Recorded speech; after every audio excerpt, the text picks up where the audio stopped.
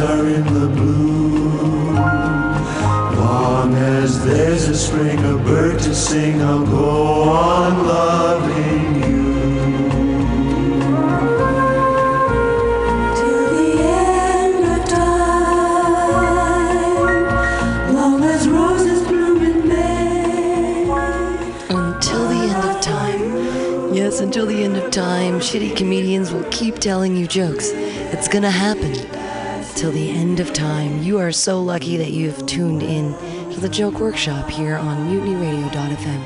I'm your host, Pam Benjamin, today bringing you the shittiest new jokes from all my favorite comedians. I'm really excited to see what they've brought to the table this week. I made up some new jokes about my pubic hair. Let's see what they've done. Hey everybody, be excited and clap your hands in a wild slappy-like fashion for our first comedian of the night. Everybody, it's Boris Shakurko. The one you love and live for till the end of time.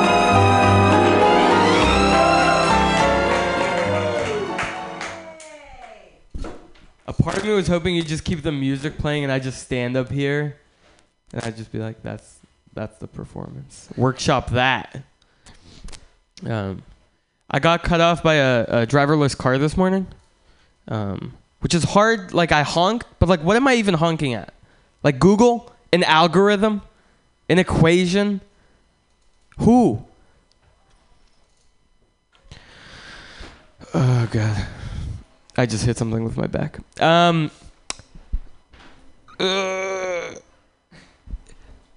In terms of Twitter, Jesus really didn't have that many followers. You know what I mean? Like 12. Twitter-wise, that's nothing. You know how many Bieber's got? Okay. You know what, Max? You know what? I don't know, man. There's some stuff I wanted to try. And I was thinking about it. I have a friend who's worried that his girlfriend is faking orgasms, which I have a really different concern when I'm in a relationship. I'm worried she's faking laughs at my jokes. That's my bigger concern. Faking orgasms, that's nothing. We can make it through that. Faking laughs, I can't stick through that. Good. Someone asked me recently, like, how are my dreams going, like, what I want to do with my life. I recently sold some practice LSAT books, and I've never taken the LSAT, so I feel like that appropriately speaks to was going to do it and then didn't do it. I don't know, I feel weird. Some people say that this generation's, like, ungrateful, but I feel like this generation, like, I'm a millennial. Like, the first time I encountered porn, it was an accident. It's like when you were trying to torrent, like, Spider-Man, like the original, like, because Tobey Maguire kills it, and then you accidentally ran into porn. And then you know the day you kind of become a man because that's the day that you try downloading Spider-Man and hope that it's porn because you didn't know how else to kind of get it. You didn't know Pornhub was a thing you could do without the cops coming in. I was always very guilty, like, looking at porn when I was, like, under 18. Not that it ever happened, but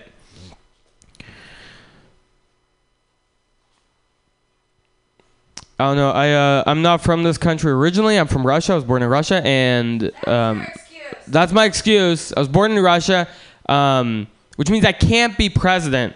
I can't run for president. Otherwise, I totally would. It's so easy. I'm right there, but that's the only thing stopping me. Someone asked me recently what the hardest part of that move was. I'm like, the hardest part will probably be that I only got to bring my top 3 favorite tracksuits. It'd be difficult. It's a difficult move. Yeah, I don't know. I think I'm going to go bald in the future because all the males in my family are bald. I'm trying to get ahead of it. It feels like a ticking time bomb for my, like, sexual appeal. Like, being able to have casual sex, I feel like that goes away with that loss of hair. Each strand of hair lost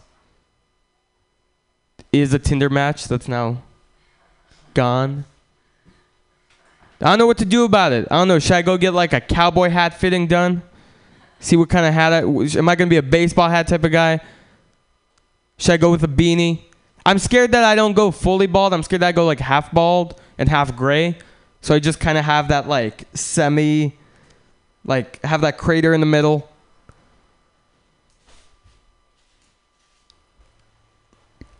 I don't know. I recently got out of a relationship, and the hardest part for me was when you go back through all those texts you had with that person, and you see all the typos. Because it's like, goddamn.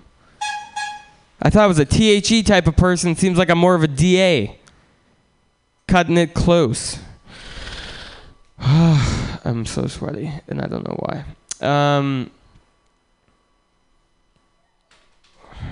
Let me see quickly. I don't know. People always joke that Crocs are an effective form of birth control, but have you ever tried having sex with a Croc on your cock? It is not easy. Rubber does not bend. I'll leave you with this. I live with a roommate who he's pretty disgusting. He doesn't wash his hands anymore. Instead, he uses hand sanitizer, which is not a substitute. And he recently ran out of hand sanitizer, and so I replaced it with lube. So he's just been sitting there like, just keep. So now we just have plastic cups in the house. That's all we're left with. Okay, that's gonna be it for me. Thank you, Pan. That's my desire. Boris Shakurko! Hey, first off, the particular mic that you're using has a weird thing just for everybody with the XLR cable where it attaches, so try not to touch it. Oh, my bad. At the thing. No, I mean, you didn't know. I just found that out when you started talking. Someone moved them all back, and 4 is the best, but it's behind the thing. Comments, everybody. I have some to start before we get to there. I feel like there's a lot of other things about being Russian that are more poignant right now than tracksuits. Yeah, I don't know. So, I mean, if you are Russian, I'd like you to like brainstorm like all the Russian things that you can fucking think of, and then pick the weirdest ones. Like, my favorite thing about Russia is bellinis, and also that a fourth of them died during World War II, so that they aren't here now to kill us or whatever. Like, there's many, many things about Russia right now, and I feel like tracksuits is a cop-out. I agree. THCDA, I didn't get it at all. I'm like, okay, THC is weed, DA I was is... trying to say THE, but I guess I fucked it up. Oh, okay. I didn't My understand bad. that joke. I just had not a good question joke, mark. so that makes sense. And then for Crocs, I feel like you went to the cock because you went for the rhyme, but it sounds like more of a foot fetish to me. So if you're going to go with like, how many people do you want to fuck with Crocs? Instead of, I mean, I know that it rhymes, but it's about feet, right? So like, if you have a foot fetish, you don't want a Crocs girl because that's gross. There's so much weird sweat. I mean, maybe the sweat's better in like a pointy shoe, or I don't know. Mm-hmm. Other people, comments? Or did. So with the Crocs idea, you can still do it in your cock, but I think the better thing is, have you ever tried to fit a condom over a Croc? Yeah. Okay. So I love seeing you every week. Believe in yourself. That's a good piece of advice. No, and keep digging, because you've got the self-driving car thing. You know, what are you gonna honk at an AI? Yeah. Keep playing with that. Like, you know, just like it's not gonna learn, right? You know, it's like just the counterintuitive stuff. Yeah. Playing with. And also, you know, is facial recognition going to recognize that I'm angry and flipping it off? Like, just keep playing with it till you find the funny. Yeah, and this is a safe space, so just say the things. Don't hold back. I didn't think I was holding back, but thank you. That really does make high. me feel I'm better. really high, so don't ignore me. It's always good when someone's like, dude, it's okay. Yeah, I think you, I think the best point there, and what I was going to say too, is the self-driving car one stands out, but there were other points where it's like it felt like you kind of hopped off at premise, and obviously that's what happens at the new Joke Workshop because you're throwing shit out there. But there's a lot of things out there that like maybe didn't get a laugh, but that's because it is a great setup to what you'll find later. So there's a lot of premises in there that I would just retool and add to. Cool. Thank you. Other comments? Boris Shakurko, everyone! Go hanging out at the Joke Workshop. Good times, everybody.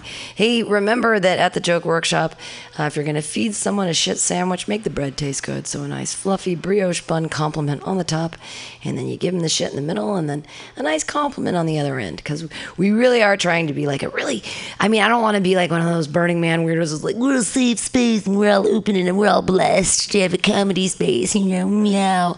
But, you know, we're cool. So your next comedian who you're going to enjoy so much, put your hands together, everyone, for Matthew Quirk.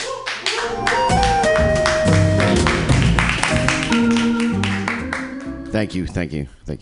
By the way, now that we're on the subject of shit sandwiches, I'm gluten-free, so feel free to just give me shit. I don't need the bread. Anyway, man, speaking of Bernie, man, is it me or did it fucking suck this year? Watch the cord on that again. Is it me or did it fucking suck this year? I mean, it's so commercialized now. I feel like I never left the city. That was a weather joke. Spare the air. I mean, what kind of lame party of 70,000 people anyway, man? Only one death this year? Fucking pathetic. They couldn't dig deeper than that. Anyway, yeah, just fucking Bernie, man, sucks, man. And I didn't even get like a real good chance to enjoy the better parts of this city without all those fucking sparkle ponies out of my way, right? We used to be able to get like total parking for 1 week in this glorious city. But now they built all those fucking bike cock blocks into the roads, man, that add up all this fucking parking that used to be vacated by all the art cars that were no longer clogging up all the long spaces. It's horrible. I do have one serious question about those bikes, though. Do they get street sweeping tickets? I mean, seriously. I got to move my bike all the time to not get one of those. Ford gets over? That's bullshit, man. Where's all the fucking Antifas to fight that shit? For real. You know, the Nazis weren't socialists. It's out. The Nazis weren't socialists. Push the bottom. There you go. Push the bottom. The Nazis weren't socialists. They were fascist. That's Ford Motor Company. Fascism. You don't know what fascism is? Everyone's looking at me all blank stared. That's when corporations take over. That's when corporations take over? No. No. That was also capitalism. Anyway, enough political discussion. What else I want to say about Bernie? Yeah, I am just so upset with Burning Man. It's just a fucking total... The best part of Burning Man is the plumbing.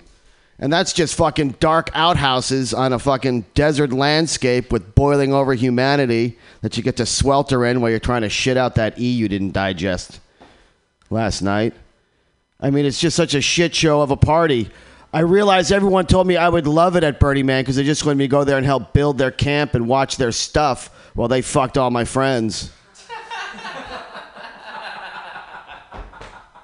It's terrible, man. They're like, hey, you run the kitchen. And after I fucking cook them a meal, they're like, all right, thanks. You got to clean. You run the kitchen. You got to clean up, too. And I'm like, what the fuck? Hey, there's no food left. So they bounce off to party more, and I'm left fucking drinking pickle brine, eating saltines and a fucking tuna fish out of a can.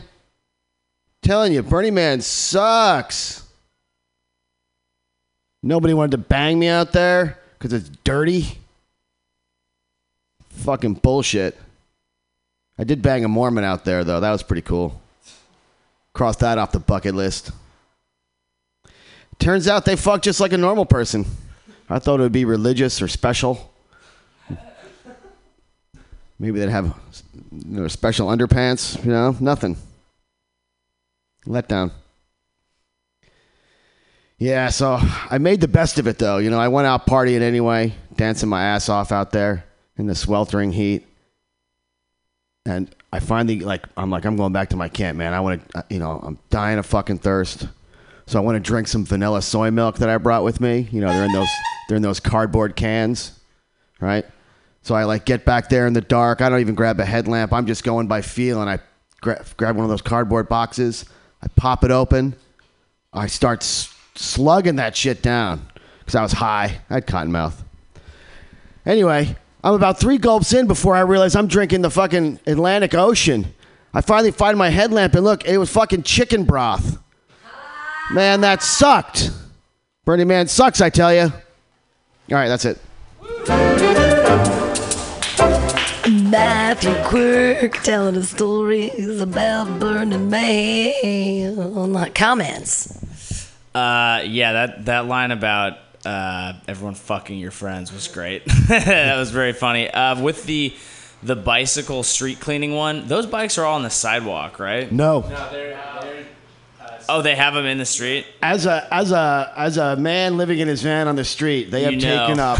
They stole. Okay, so they've actually stolen each one of those new Ford bike things. Takes up at least 3.5 parking spaces, and there are 30 of them in this very small area of the Mission. So in this tiny area of the Mission, they just stole 90 parking spaces. Holy shit. 90. Not only that, they took all spaces. the flat spaces, which is prime sleeping space in this fucking hilly ass city. He mentioned it, but adding in as a guy who sleeps in his van, yeah, well, I'm acutely aware of that. I had 4 minutes to focus on Burning Man, so I didn't want to Right. But yeah, it was all good. Yeah, thank you.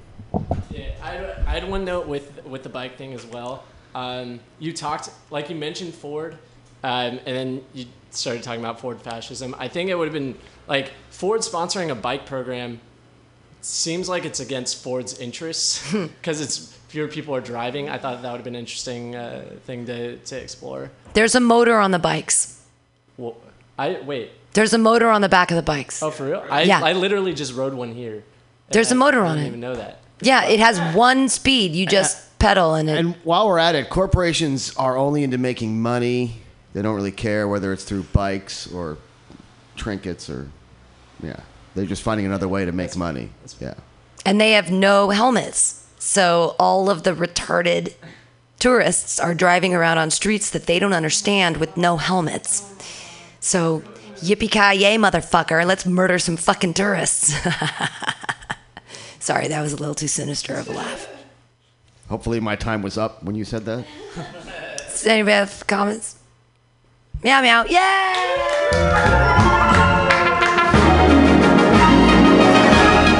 Matthew Quirk. Yay! All right. Hey everybody. I don't remember the order on the thing, but I'm just gonna go in the order I put it in on the Facebooks. Is he saying? I'm just gonna have Joey. Here we go.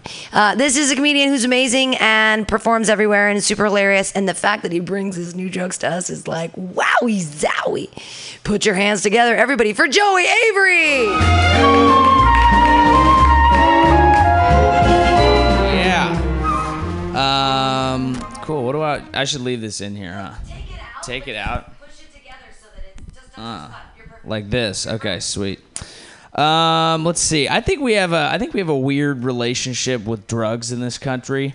I feel like it's either like way overly celebrated or completely overly demonized, and it's a mixed bag, you know? Like I have a great relationship with drugs. I started smoking weed in like 6th grade because I wanted to be cool, and every night or when I was at my friends, we'd sneak out and we get high. And I'd immediately freak the fuck out for the next 3 hours. I was like, my parents already know. I don't know how this is possible, but I kept with it because I wanted to be cool, and it actually worked. Don't ever let anyone tell you that drugs can't make you cool as a child. It's not true. I just think I remember the DARE program. I don't know how many of us had that. Yeah, it was like basically a program designed to discourage drug use, where a cop would come in and then you'd like sing songs together about how drugs are bad, and there was a mascot, and it was great because there's no way to convince kids, hey, we're the cool ones, than doing sing-alongs with a uniformed police officer. That's the way to show the kids you're happening. And I don't know how successful the program was. I always assumed it kind of wasn't because the only kids that I ever saw wearing a Dare t-shirt were the most apocalyptically stoned human beings that I've ever met. If you want to catch a kid who's high on campus, look for the kid wearing the Dare shirt and a shit-eating grin. That's him. He is so high he just discovered irony. That's what's happening before your very eyes. But I think they were doing their best. It's a hard job, okay? Because it's an impossible job to teach teenagers that drugs are not cool when drugs are the leading cause of cool teenagers. It's like the only thing that works. And I know we all have like the counter example, which is like, but this guy did drugs in high school and now he's a burnout and he's nowhere. That's because he got too cool. Right? That was the problem. Like Icarus flew too close to the sun. He got so cool that he didn't have the resentment and anxiety that drives people to be successful after high school. All right? That was the only problem. Getting your dick sucked at 14, you're probably not going to run a company. You know? It's just, what are you working for? You know? You've already crested the mountaintop. It's hard to figure out what you're supposed to do. It is interesting though. Drugs can make you do weird things. I remember the first time that I ever did a dab, where you just like smoking condensed THC. I got so high that I deleted my Facebook for a year and a half. That is how I was like, it's a fucking social construct, man. It's bullshit. And I was right, but I'm back now. So yeah, it can make you. I guess I miss, and I don't know if this is a personal experience, but I miss like the college level of doing drugs, because I feel like I used to like get high and just think about cool shit.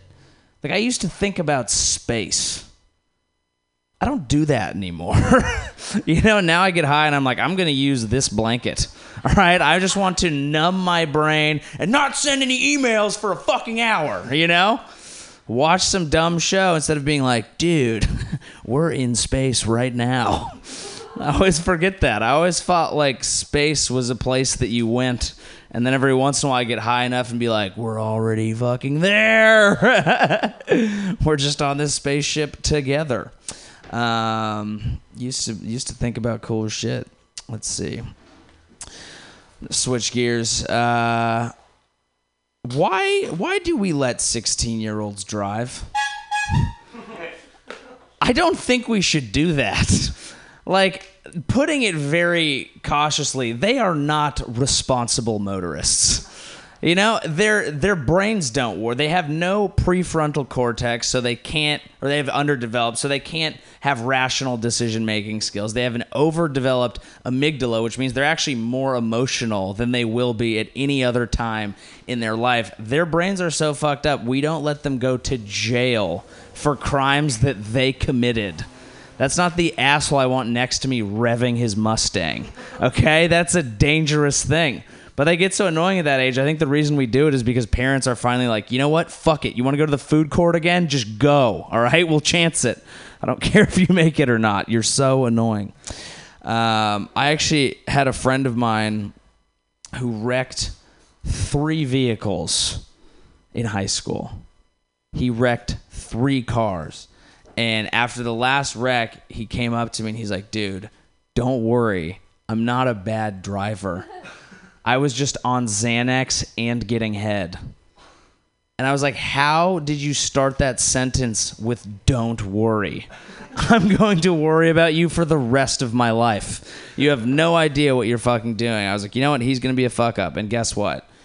He's in finance. Because that's how the world works. All right, that's it for me. Thank you. Joey Avery, everyone. Yay! There's the music. Hey, Joey Avery being funny. New premises. Any comments? Everyone's like, he's hilarious. We don't know what to say. Everything's funny. What do we do? That was fucking great. I think I've heard you tell a joke about how you're finally at the age where your brain is fully developed. Yes, yeah, So yeah. If you're telling that and the joke about 16-year-olds should be Right. in the same one, I would love to hear a tag that's like, sorry that this has turned into a TED Talk about like... Right, yeah, that's because I did first start doing that like after that joke, and I'm kind of like, it's a little bit much like to go sciencey, but yeah, it's a good call. Kind of have to address that. It makes me happy to hear that you're making the first step towards a curmudgeon, that you're already bitching at teenagers. Bitching about young kids yeah, having and freedom. how, yeah, exactly. Fuck Burning Man. All right, thank you guys.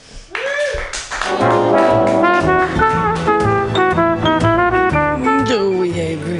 You'll be in funny. La la la la la la la. Your next comedian here on the Joke Workshop has a show every Wednesday from 10 to midnight here on Mutiny Radio called The Night Space.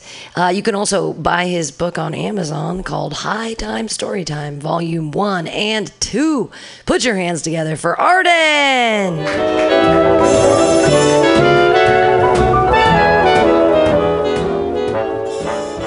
Oh, man.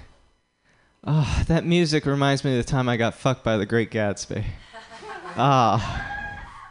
Such a magical evening. How's everybody doing? We good tonight? I know I'm fucking high. I ate a 70 milligram edible at about, what time is it now? God, 2 o'clock today? So yeah, I'm feeling great. So, all right, I don't want to tell a joke tonight. I just want to get some shit out there. So I used to tutor people back in high school and college. I once taught 2 cheerleaders freshman physics in an afternoon. They were getting like D's and F's in the class. They got B's on their final. The teacher's like, how'd you do that? I was like, I just have to relate it to them, right, in a way that they fucking understand. All right? So let me relate something to you that happened at work today. We had a little science teaching at work where the freezer, the condenser, froze over. And if you know anything about freezers, it's a bad thing because now air's not getting through and getting cold. You just got a block of fucking ice. And that's it. That doesn't help anything. So what you do is you get a hairdryer and you hit it with the hot air and you melt it. And I was thinking to myself, well, how would I explain this to a physics class of freshman cheerleaders? How would I do this? Oh, I know. All right, so let me teach this class. Hey, class, how we doing? Yes, palms down. All right, let's go. All right, we're gonna teach you how the hairdryer melts the ice. You see, ice is solid water. All right, so you got a whole bunch of water molecules, and they're chilling. They're chilling. They're couch locked. They're couch locked together. That's why they're solid. They're just like, hey, man, we're chilling. We're just super chill right now, and that's all good, right? But then along comes Mr. Hairdryer, and he's plugged into Mr. Outlet. Mr. Outlet's kicking him in the ass with 120 volts of electrons, and he's going, fuck! I don't like these electrons up my ass. So he says, I'm going to take all this energy and make the air around me really hot and really fucking loud, right? And that'll get rid of all the energy from the electrons, right? Because we're transferring, it's all about energy transfer when you get down to it. So you got your block of ice, and now all these fucking hot air molecules have been excited by Mr. Electrons and Mr. fucking motor in the goddamn hairdryer. They're going, we're hot! And they're going, they're hitting the water molecules that are just chilling in that block of ice, right? And they're getting bumped into.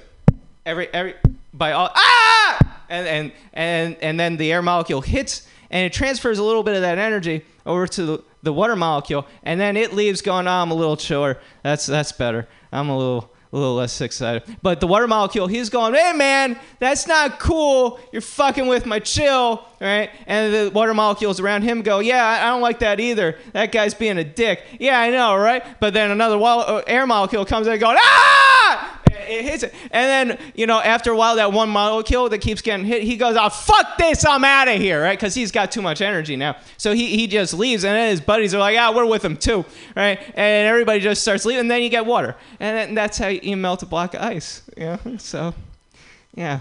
I have a lot of self-doubt, so when I was in college, I used to write everything when I was drunk.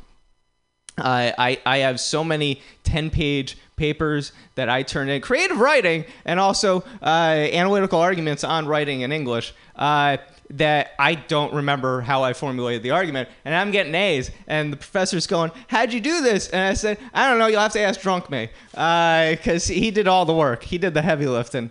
But now I don't have booze anymore because I quit drinking, right? So I lost all that self-confidence. They're like, I can write a mice and men. I can do that shit. You know, now it's all like, oh man, I'm fucking useless. So now I eat the edibles, and then I take a nap, and I wake up, and I'm like, oh man, I should write that pilot for that TV show. And I'm gonna spell it out right here on September 4th, 2017. Copyright. Boom. This is how you. This is anybody wants to know the short version of how you set up a copyright. Broadcast something. All right. If it's broadcast, it's out in the ether and recorded, and you can hold the date. All right, or mail it to yourself and don't open it because then it's got a postage address. Anyway, what was I talking about? Oh, so I'm writing a pilot for a new TV show. It's based on my actual work. It's called Coffee and Cannabis, and it's going to be a coffee shop next to a cannabis club, and the coffee place is going to be called Just Coffee, and the cannabis place will be called Cannabis Cakes. And there's always going to be a misunderstanding where a pothead comes into the coffee shop looking for weed, and I'll be like, no, weed's next door. And they're like, well, what do you got? And I'm like, well, the sign says Just Coffee, so Cars is what we got. But if you want the weed, that's next door. And they're like, wait, that's not just a bakery? And I'm like, dude, it has cannabis in the name. Fuck it. Anyway, you've been terrific. I've been Arden, and that's enough of that. Good night. Arden, Margetta, everyone. Arden, time for comments. Meow, meow, meow. I can start. Oh, go ahead. I can start it out with you opened up really well with mentioning the music and acclimating yourself to the space. Even though we're just comedians, it was very professional of you and very personal to welcome us in. Is your mic up? Yeah. Is it not? It's yeah. I can't. Well, I can hear myself. Check. Are the needles? Yeah. It's. I don't know. Did something blow out up there? No. Crazy times. I can hear myself. Can you guys hear me? I can hear you. Anyway, weird. Well, they can hear me. You were very personal at the beginning. Okay, everybody else, yay! Woo. Other comments? Come on. So, as you know, I'm a huge fan of pot, but I don't find that I can perform high. Yeah. And I'm curious about whether or not you have tried performing sober. And oh yeah. Oh, okay. Quirk, you remember, like a year ago, I used to perform sober all the time. Maybe consider the possibility that it's something you should do more regularly. Yeah. No, just consider it. Think about it. If I was doing a show or something, I'd be sober. Yeah. Ish. Yeah. I disagree with that. I would. Come on, somebody's got to have something. I mean, I'm just curious about that whole teaching the cheerleaders thing. I mean, did that story work? What do you mean? Did they learn? I mean, I could barely follow along with. No, they got like B pluses on that final, and the teacher and that was the like, story you used on how to transfer energy. No, that not back then, because back then I didn't smoke weed, and so it was all dorky. It was like, okay, so if you imagine, and yeah. Anyway, I didn't get laid, but that's my time. Thank you very much. Arden, hey, your next comedian is a very funny guy. We have 2 gingers in the house tonight. That makes it like 20% gingers. That's like more than the entire world right here at Mutiny Radio. Put your hands together, everybody, for Max Eddy. Thank you, Pam. So it's going to be a little choppy today. It's just kind of scattershot, but don't judge it too harshly. So my name is Max Eddy. I actually have ADD. And ADD stands for Attention Deficit. Do you guys know the Pillsbury Doughboy? The mascot for Pillsbury? I don't get him because he's endorsing putting dough into ovens, but he's made of dough.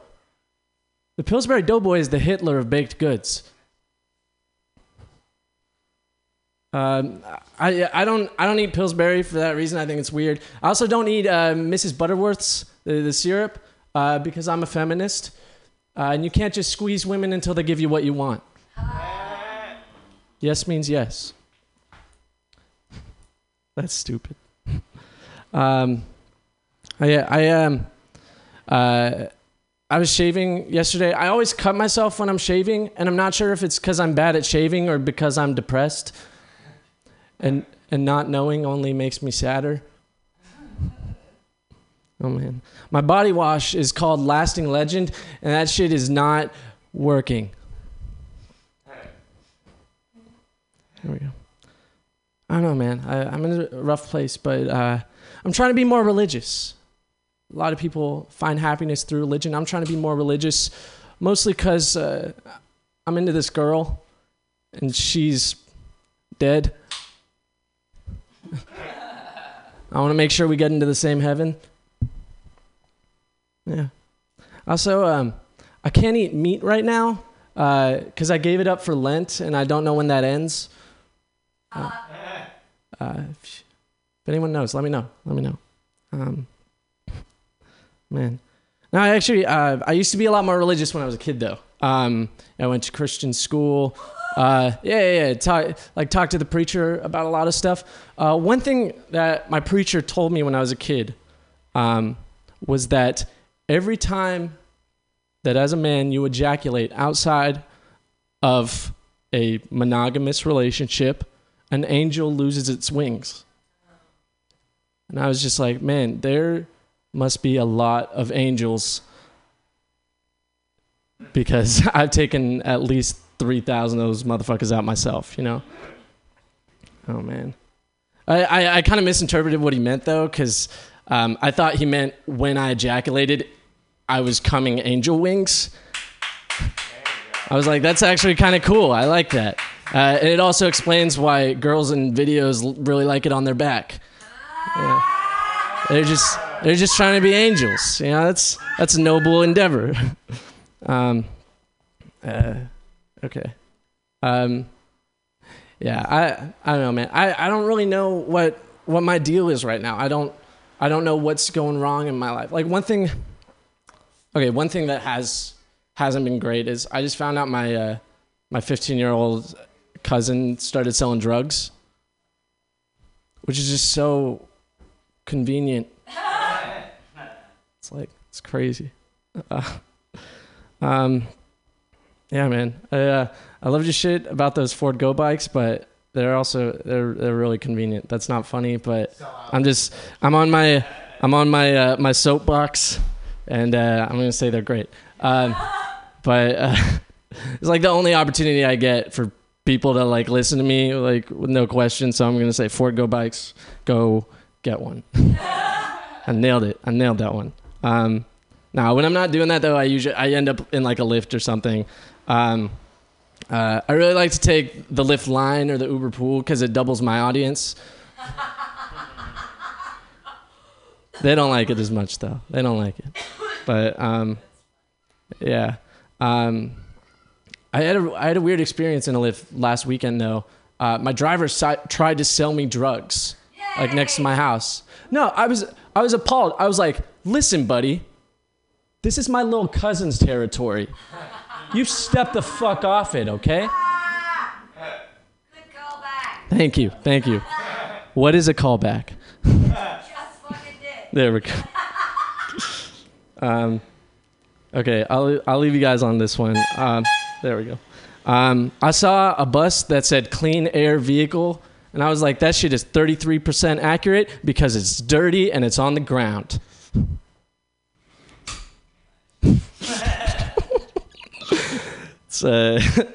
I'm okay with that. I'll leave you guys on that. Thank you so much. Max Eddie on a math joke that none of us got. That was great. I just want to take this opportunity since you brought me into your set to call you a turncoat collaborator with all that lift shit. And also, you might want to add to your doubles your audience thing that they're especially disappointed because it's not a free show that they're forced to sit through. That's good. Yeah. Something like that. On their back. You got there. You took a long time to get there, but you got there on that joke, and that was great. So, yeah, that was awesome. I enjoyed your set very much. I laughed very hard. You heard me laugh at the parts that I thought were... That one about the comedians, though, it's just for comedians. I mean, it's cheeky for us, but... Wait, which one was in the lift, you did a joke about... it was like... Doubles your audience? Yeah, double your audience in the back of a lift. I mean, it's a comedian. I laughed very hard because I do the same thing. So I was your audience on that one, and I laughed very hard. But your audience might be very small on that joke. But I'm one of them. I laughed really hard. But if in the lift they added a 2-drink minimum, then that would be something. Okay. Other comments? You good? Anyone else? Did everyone love Max Eddy? Clap like you did. Yay! It's just the nearness of you. Is that helping out there? The machine is doing playback. You think that up there died? Is that not having a playback? Huh. So what you're saying is there's no power to the speakers up there. Well, wow. I'll have to deal with that later. Yeah, no, absolutely. Everything is, all my meters are great. I hear everything in my earphones just fine. But that's a bummer that, someone pressed the play. There's a button underneath the square button that's like this sort of online-y, sort of online, not online button. Yeah. User error. Meow, meow, meow, meow, meow. We'll wait for Arden to figure out the technical difficulties here at MutinyRadio.fm. But until then, you should go right now online and check out all of our cool podcasts and all of the great shows that happen every Friday on Fantastic's Comedy Clubhouse. This Friday is Decompression. I've been to Burning Man. Comedians that have been to Burning Man. Oh, won't that be fun? And then on the 15th, we have next Speed Date a Comedian. We need 15 single women and men in the audience, and they're going to be speed dating 4 women and 4 men comedians, although the men might be termed as boys. At the 22nd, we've got the Hell Hat. What a fun time. On the 29th is Libra Comics Make a Decision, finally figuring it out on their jokes. To have their birthdays are all Libras. And then on the 30th, be excited for the second. Oh, there it is. There it is. We can hear it now. The second Hell in a Handbasket on September 30th, where Guinevere Q and No Big Fucking Deal and Kimberly Rose Went will be battling 3 comedians. We've got, it's crazy actually, it's Thomas Bridgman, Zach Wiseman, and Clay Newman. So we'll see what happens there on that show. Your next comedian up here right now at Joke Workshop. You're going to laugh at all her jokes. She's the only, female here today other than me. Clap your hands wildly for Trina Roderick.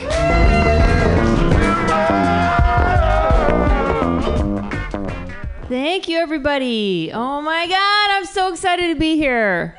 I was working hard all week. Thank God it's Friday. As you know, I rage on the weekends. Right, but I wait until the weekends to rage.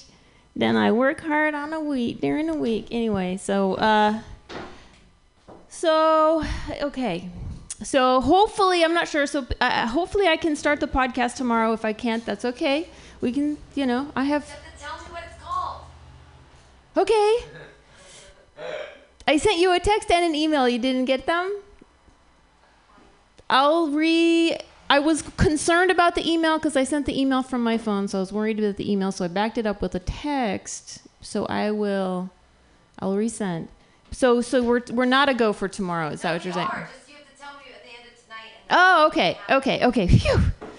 So I worked on it, right? Because, I don't know if you guys have watched YouTube and TED Talk lately and all the other motivational shit that pops up on YouTube. If you watch even one thing, right? One, and then all of a sudden.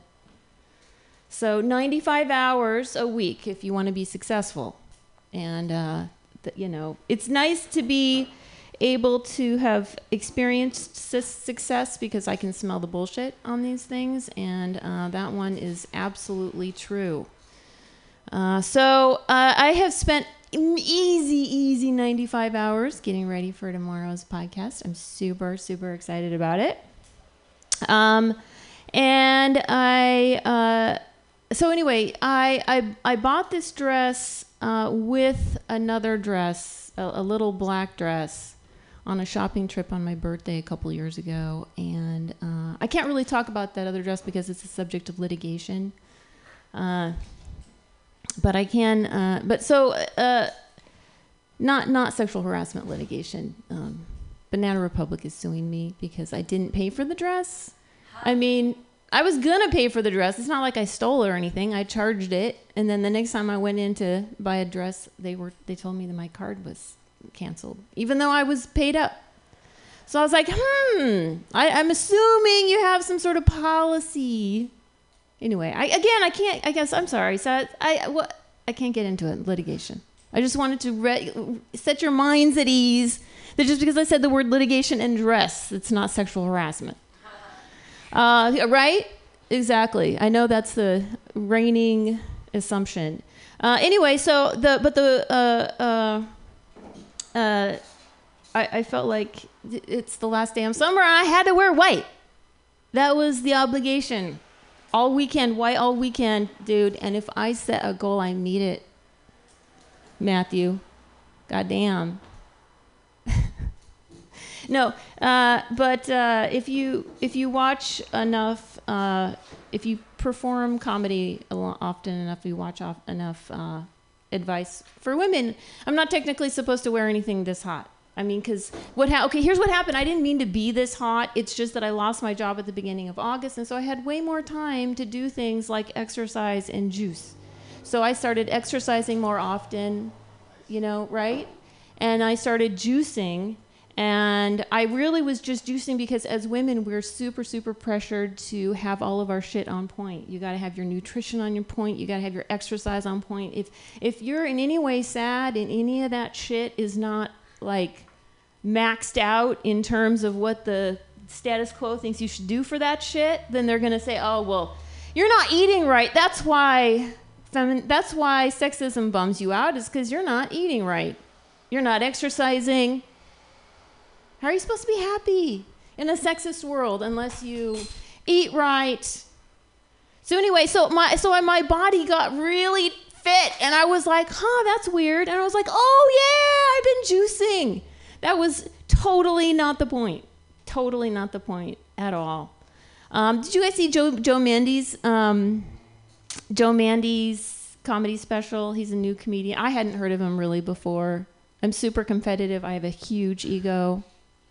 And so he starts off like the show, the comedy special talk. It's you can Netflix it, talking about how he wants to win the American Comedy Awards. Now, I am so competitive by nature that I'm watching that, and automatically the first thought in my head is, well, I don't know what award that is, but fuck you, Mandy. I'm gonna win that shit now.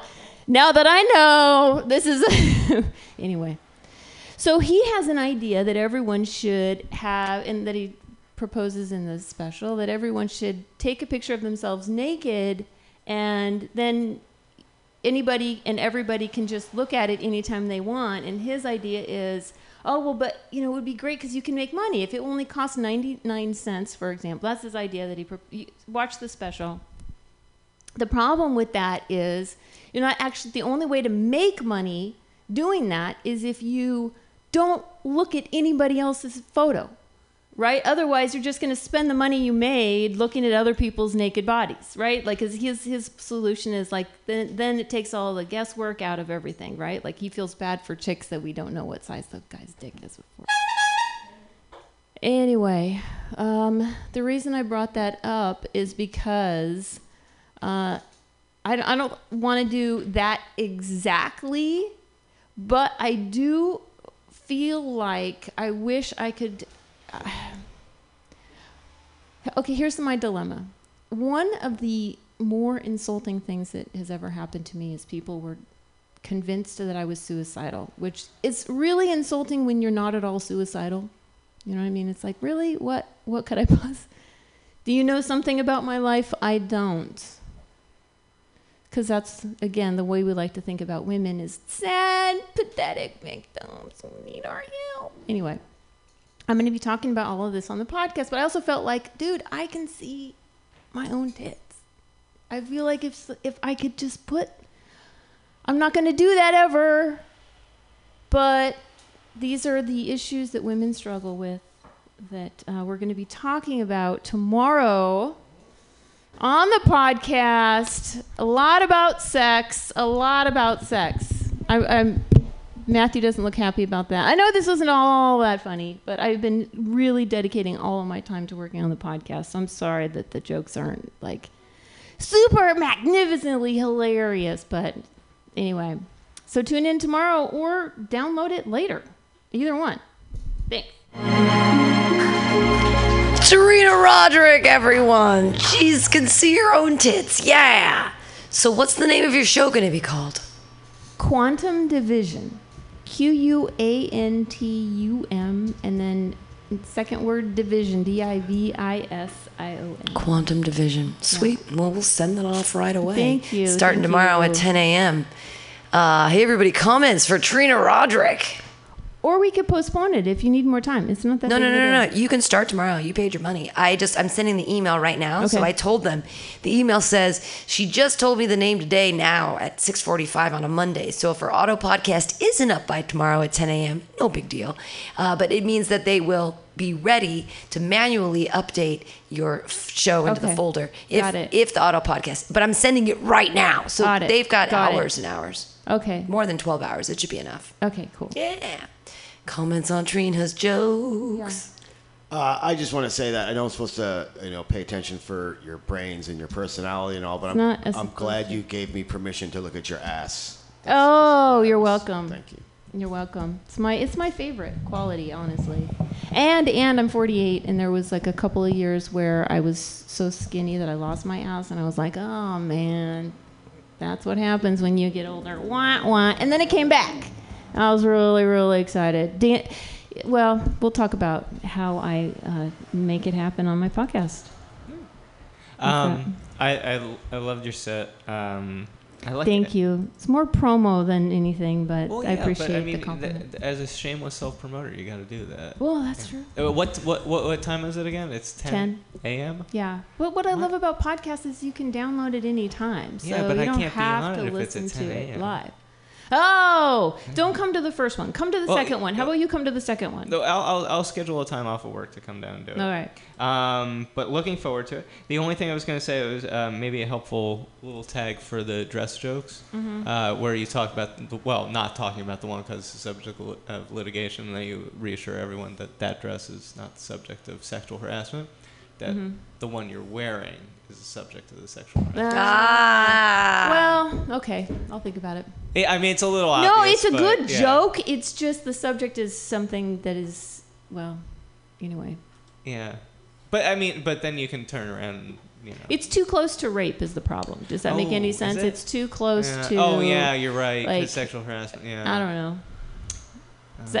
Shit. Yeah, sorry. No worries. But I mean, this rape is jokes are funny too. right? Sometimes you can make funny rape jokes. That's true. That's true. Well, no, the problem is just in my personal life, everybody always just assumes I'm sexually harassed, and so I try to stay away from that because I'm not. I mean, I am and I'm not. I am, but you have to know how to handle that. Well, it's only sexual harassment if you're good looking. I mean, on one side or the other. So it's only sexual harassment from the other side if they're ugly. But if they're good looking, then it's flirting. But for you, you're being targeted because you're a hot lady, and that's got to be. I mean, it's got to be hard. Like, it's hard to be respected as a person for your individuality and your smartitude when you're so cute and have hot tits. I mean, I get it. No, it's that society is teaching men to only validate themselves in this way, number one. I mean, there's a lot of factors that have... Absolutely. Everything to do with the world around me as opposed to me personally. So I really am looking forward to talking about them. In fact, I saw, were you in Dolores Park today? Yes. I saw you in the park, and I was going to go out and say hi, but I was in the middle of watching Slovak. Okay, I cannot pronounce this. Slavic. I call him Kaziz because I can't pronounce his name. Zizek, like Slovak Zizek. Anyway, so I was watching a YouTube video of some of his philosophy, and I was like in the middle of it, and I was like, but that's the point. Like, I rarely do only one thing at a time. I mean, I have one side hustle. I'm trying to develop a second side hustle. All this other shit, like. Dude, I'm just trying to keep myself off a pole. Is really what's going on, and that takes a lot of time. See, I wish you would have come up to me because I was all sad and lonely today. I'm so sorry. I would have, but like literally, that's gonna be I don't know how much time. Like I was in the middle of it. I totally get easy 95 hours this weekend. And but the good news is I wasn't feeling good about it Friday, and I'm feeling good about it today. So. Awesome. Sad and lonely. Anyway, well, thank you guys. Woman. Oh wait, Court, come take a chance with me, because I ain't so. Oh, I was just gonna say what Pam had to say is so true. The same sentence out of a handsome guy is like a crime out of a regular looking guy, Well, I'm going to correct a lot of those myths and misunderstandings because I'm the one who's and then I'll take you on a date and I'll show you. I'm the one who's receiving that, and I know how I respond and what I think about it. So. It's hard to be cute. I mean, one I know data I get point. It. You are one data point. Yes, exactly. Exactly. All right, everybody clap wildly for Trina Roderick. And tune in tomorrow at 10 a.m. for Quantum Division with Trina Roderick. Got that all set up. It's going to be awesome. She knows what she's doing. She's had podcasts here before. We're at Mutiny Radio. Your next comedian, he has actually won contests as a punster. He is a funny, funny man who writes great, great jokes. And is a quick and clever individual. You're going to love him. Clap your hands wildly for Joseph Ugalde. I'm glad there is you. Nice intro music. Oh, what's happening, gang? We've had a heat wave lately. Did you notice? Did anyone notice that? There was an eclipse a week or so ago. And there was a lot of concern. People were going to be looking at the sun. People got the special glasses, all that. And according to reports coming in throughout the country from doctors, they are getting people coming in because of the eclipse, but it wasn't because they looked directly at the sun. It's because their eyes were irritated because they put sunscreen on their eyeballs. This happened. People were putting sunscreen on their eyeballs to look at the eclipse. And I'm thinking, wow. These are the same people who put KY jelly on their eyeballs to watch porn. I'm just thinking, what next? These are the same people who put Preparation H on their eyeballs. I don't know where that goes, but I just got the setup. Okay, we're going to keep going. That's the ointment suite of jokes, folks. We're going to keep on working on it. I'm trying to eat healthier. I've reached my target weight. My first level target weight. So I'm feeling good, eating healthier. You got to eat healthy, Arden. You have to eat healthy. That's what killed Jerry Lewis, by the way. Yeah. Doctor said he wasn't getting enough riboflavin. I'm sorry. I just had to do that once. It'll be over soon. When I was a kid, I was what you call a latchkey child. You know what that means? That's where they just stop sending you to the babysitter and daycare. They just hang a little key around your neck, and they're like, you can make your way to school and then get home, and, and the parents will see you when they see you. Started that when I was like 8 years old. You'd never get away with that now. But 8 years old, I was doing my own thing. I was living the bachelor life. And then one day it occurred to me, I hate school. There's nobody here when I leave. There's nobody here when I get home. I could just not go to school at all. So I stayed home, watched TV, watched cartoons until the cartoons stopped. Then I watched soap operas. Then nothing was happening in the afternoon, so I started bouncing a ball off of the wall. There was really nothing you could do. I couldn't go out because I get caught. So, but that was my foray into hooky. So I did that and went to school the next day. They said, "You got a note?" I go, "No." They're like, "Okay, sit down." So I then proceeded to rack up 11 absences in 1 month. Yeah, just staggered them. Every few days, just not go to school at all. Yeah, it was great. It was great. I finally got busted, and Mom took the TV away from me for a month. Once it was over, I said, that does it. As God is my witness, I'm never going to stop watching television again. That's true. It's a bad punishment. It's a bad punishment. But the thing is, when I was a kid, I had quite an imagination. There's a point where you start losing interest in kid things and start feeling sexual urges. So this is where I took my... little girls have dolls, but boys have... Action figures. That's right. They're not dolls. They're action figures. So at some point, what I started doing was I started making my action figures have sex with each other. Of course. Yeah. Get some Play-Doh. I'd have to. Some of them, they were all male action figures, so some of them had to switch teams. So I get some Play-Doh, form some perfectly formed breasts. You know, it's like, okay, Robin the Boy Wonder, you're halfway there. You're pretty soft already. So some boobs on him, big old boner on Batman. Let them do their thing. It was great. It was great. You just match them up. I don't know. It's like Iron Man. I'm pairing you up with the Flash. Don't worry, this isn't going to last long. Oh, it's true. G.I. Joe. Put him with Aquaman. The thing is, G.I. Joe, he saw some stuff in the war. He just wanted to be held. I don't know. It's true. It's true. What was the other thing? Oh, speaking of toys, did you hear that there's a segment, there's a community of grown men who love My Little Pony? Yeah, bronies. They're called bronies. They go to conventions. They're called the bronies, which sounds a lot better than the old name, which was pedophiles. Oh, that's all I got, kids. It's Monday. I'm Joseph.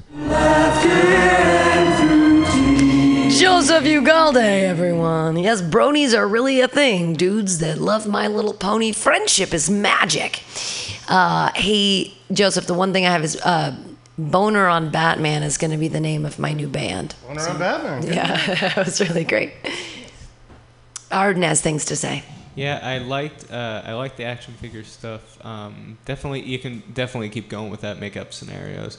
The one thing I was gonna give you as a tag, but then I realized no, I want to keep that joke for myself. Is I was a latchkey kid too. That is until I started having latchkey parties. So nice misdirect on the bronies. Like you're not one of them, right? Yeah. Okay. So, and I was curious, Flash and Iron Man, which one was the power bottom? Power bottom. Good term. Potential there. Okay, this is not strong, but what about preparation H on the eyeballs when you see human shit on the street or something? I know. Right. When you see poop. Yeah, I was just, I wanted to go through like all the possible ointment creams that you could put on and why.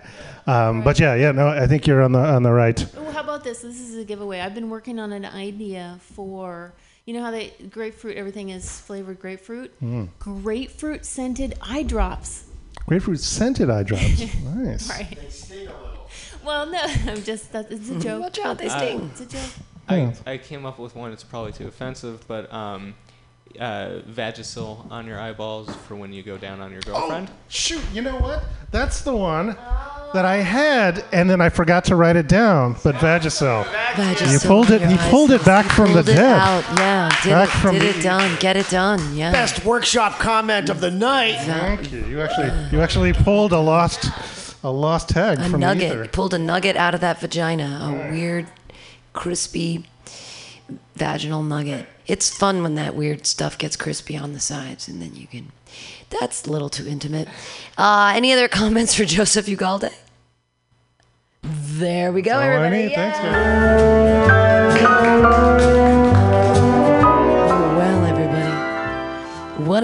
I'm so surprised that the Joke Workshop's been actually only an hour. I gave everyone 5 minutes tonight, plus as many comments that were happening, and for some reason... it's just not as popular with the comedians as it used to be. Hey, everybody, thank you all for being here. I'm having a great time. I hope you did. I hope you got a lot of excellent feedback on your jokes. I have new jokes, but I did them in front of people, so I don't feel like I need to talk about my hair skirt again. But what I'm gonna be working on this week is NFL jokes.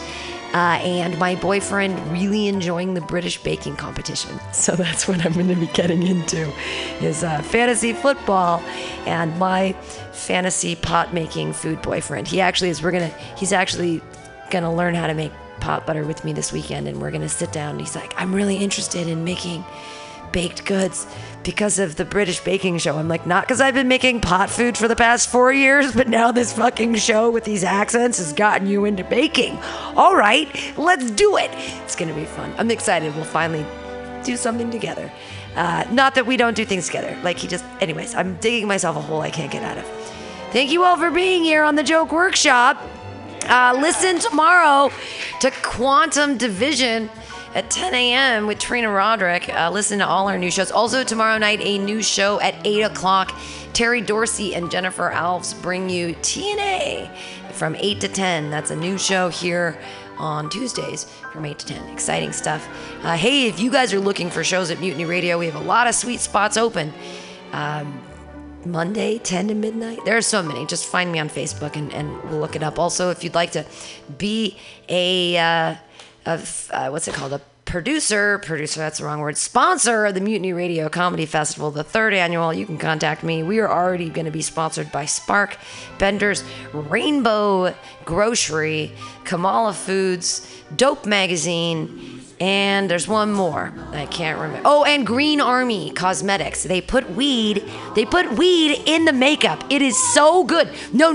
They have a new sunscreen. It's fucking insane. Everybody go to Green Army right now on Facebook and like it online. They have a sunscreen with weed in it, so your face gets high. They have lip gloss and they have all of it. It's makeup with fucking weed in it. It's made with like coconut oils and the real deal and weed. I've been using it for a lot. They have a sugar scrub right now. It's so good for your face and your feet, and it has weed in it. It makes it high.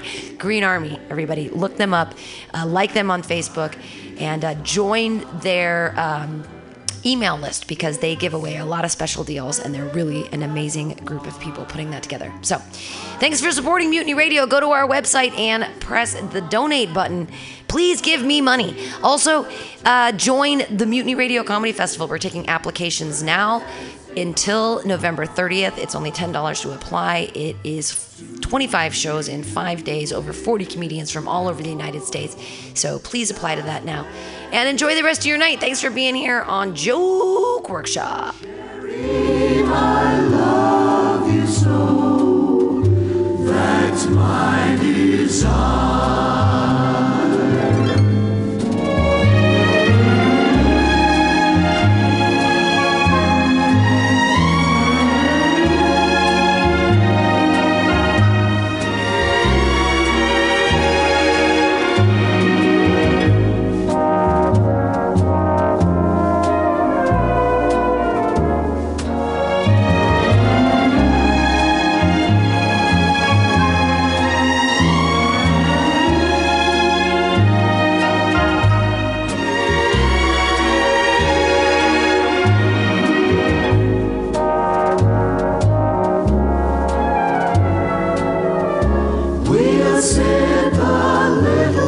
Of wine, I'll gaze into your eyes divine. I'll feel the touch of your lips pressing on mine. To hear you whisper low, just when it's time to go, Sherry. That's my desire. That's my desire. My desire.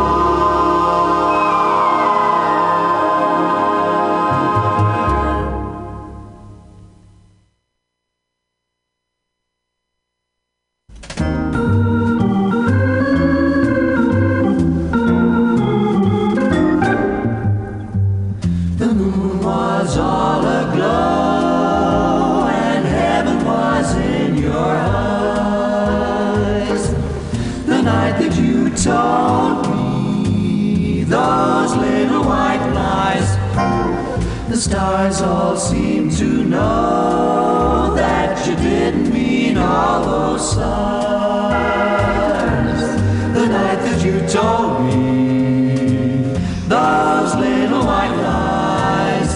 I tried, but there's no forgetting when evening appears. I sigh, but there's no regretting in spite of my tears. The devil was in your heart, but heaven was in your eyes. The night that you told me those little white lies.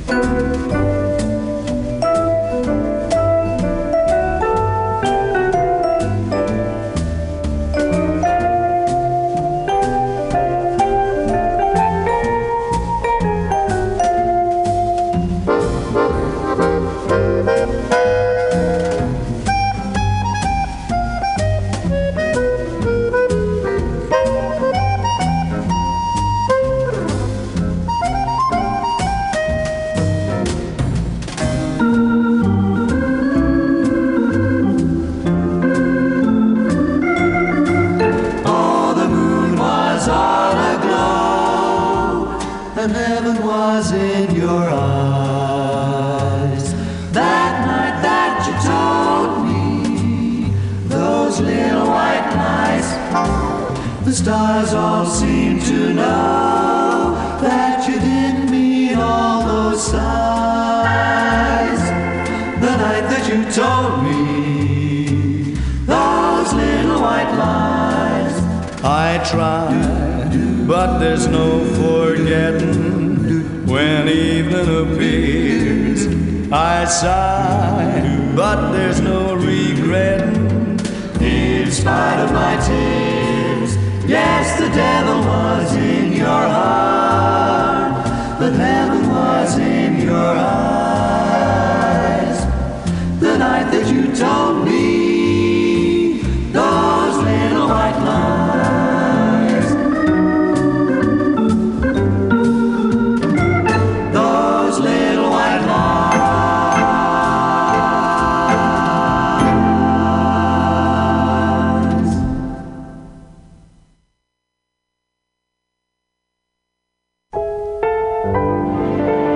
Swimming through a sea of podcasts. Are ye on a raft without a paddle? Well, gather around me, sea dogs, and get aboard me pirate ship as we set sail for the seas of MutinyRadio.fm. From there, you can captain your own pirate ship as you sail through over 44 different shows for all of your listening pleasures. They've got live comedy to small business advice, LGBTQ friendly to sports, vinyl to gutter punk. MutinyRadio.fm has the best programming the internet ocean has to offer you. I bet my peg leg on it, or I ain't scurvy shit-faced McRat.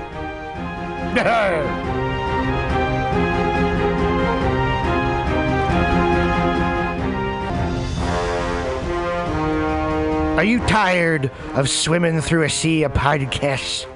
Are ye on a raft without a paddle? Well, gather around me, sea dogs, and get aboard me pirate ship as we set sail for the seas of MutinyRadio.fm. From there, you can captain your own pirate ship as you sail through over 44 different shows for all of your listening pleasures. They've got live comedy to small business advice, LGBTQ friendly to sports, vinyl to gutter punk. MutinyRadio.fm has the best programming the internet ocean has to offer you. I bet my peg leg on it, or I ain't scurvy shit-faced McRat. Do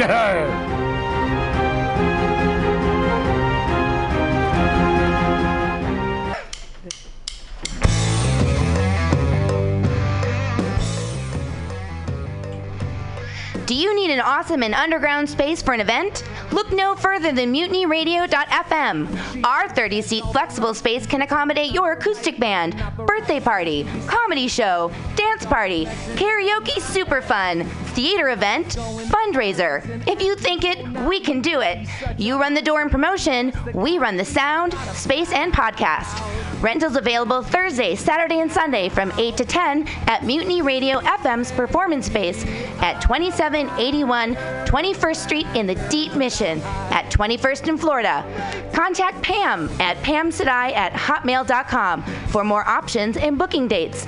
Incredible socialist prices so you can be creative in a free speech space without breaking the bank. That's Mutiny Radio Rentals every Thursday, Saturday, and Sunday from 8 to 10.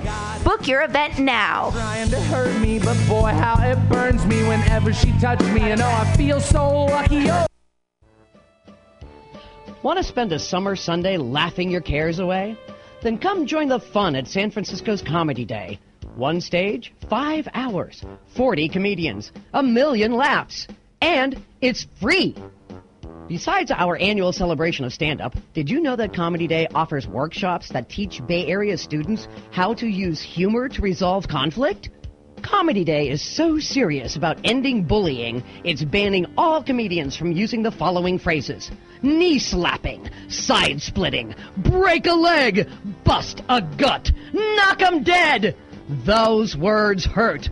But Comedy Day feels good. It's fun for the whole family.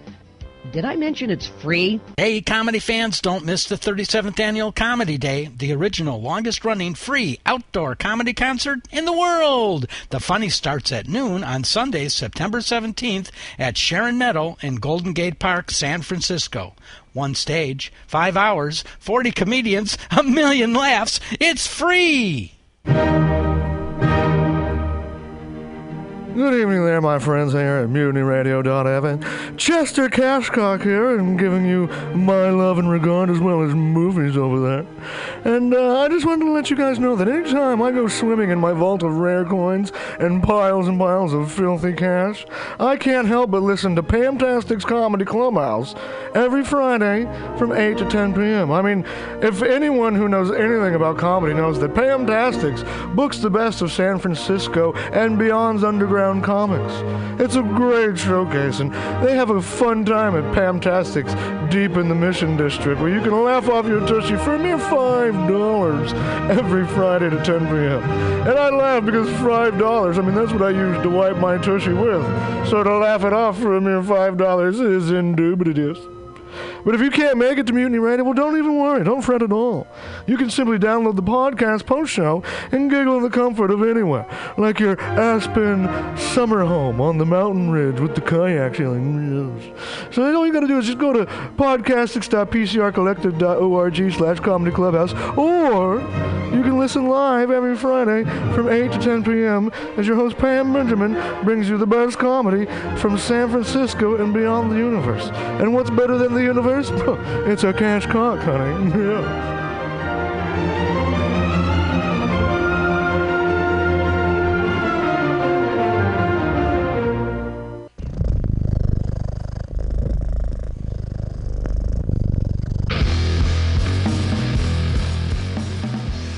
Well, hey there, San Francisco. If you're looking for some delicious late-night food, I suggest you mosey on down to Bender's Bar. Inside, you can find counter offer, and offering you amazing late-night food and snacks. Try the chicken biscuit. It's like your stomach's in a tasty tornado. They have exceptionally great daily ground sustainable burgers with sides of tater tots, grilled asparagus, and delicious zucchini, and creamy-licious mac and cheese. You like tacos? They got them. And from the specials, very deep fried fish sandwich to a stoner burger with a donut bun. What are those crazy potheads gonna come up with next?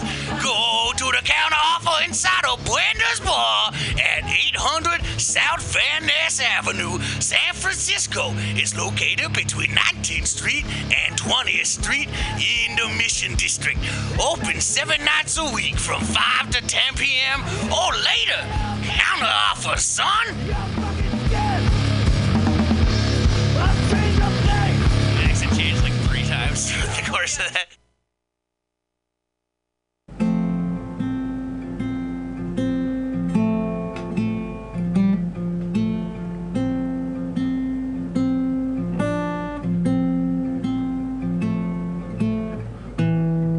Anything you try has already been done before, and there's nothing really you can do about it.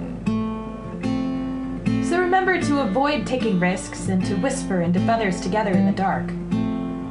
It's the right thing to do, and viewers like you.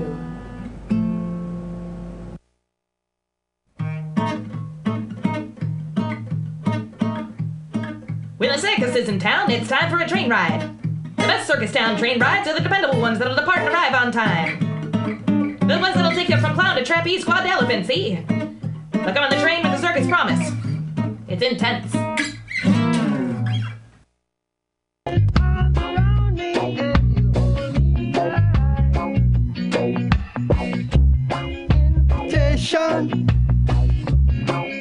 Vacation, concentration, vibration. You're listening to Shaggy's Soul Shakedown Party tonight.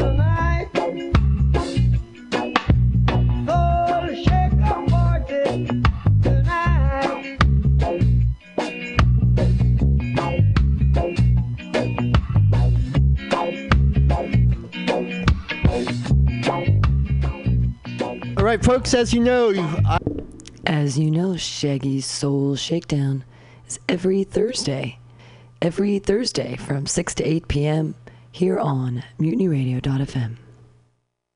What's with the limp? I got hit by a car on my bike. This person just ran a red light. How are you going to work? You wait tables. I don't know. I'm terrified. I count on my tips, and these hospital bills are confusing. The insurance adjusters just treat me like I'm a piece of paperwork. Man, you should go to johnstrausslaw.com. John Strauss is a great personal injury attorney. When I got hurt, he handled everything for me. He was on my side. And best of all, I didn't have to pay out of pocket. He got paid when I did. That's great, because I cannot afford to pay out of pocket. Yeah, don't let them confuse you and trick you. They treat you like you're a business. And it's not business. It's personal. Injury. johnstrausslaw.com. Are you tired of swimming through a sea of podcasts? Are ye on a raft without a paddle? Well, gather around me, sea dogs, and get aboard me pirate ship as we set sail for the seas of MutinyRadio.fm. From there, you can captain your own pirate ship as you sail through over 44 different shows for all of your listening pleasures. They've got live comedy to small business advice, LGBTQ friendly to sports, vinyl to gutter punk. MutinyRadio.fm has the best programming the internet ocean has to offer you. I bet my peg leg on it, or I ain't scurvy shit-faced McRat. Meals on Wheels is dedicated to providing and delivering the nutritious meals that are necessary to prevent the premature institutionalization of San Francisco's homebound elderly. They are committed to fostering independent living with dignity for as long as possible. For more information, please call 415-920-1111. This public service announcement is brought to you by your friends at Mutiny Radio. The following audio presentation is a work of fiction. Names, characters, places, and incidents are the product of the author's imagination or are used fictitiously, and any resemblance to actual persons living or dead, events, or locations is entirely coincidental. This segment may contain mature language, situations, and violence. Listener discretion is advised.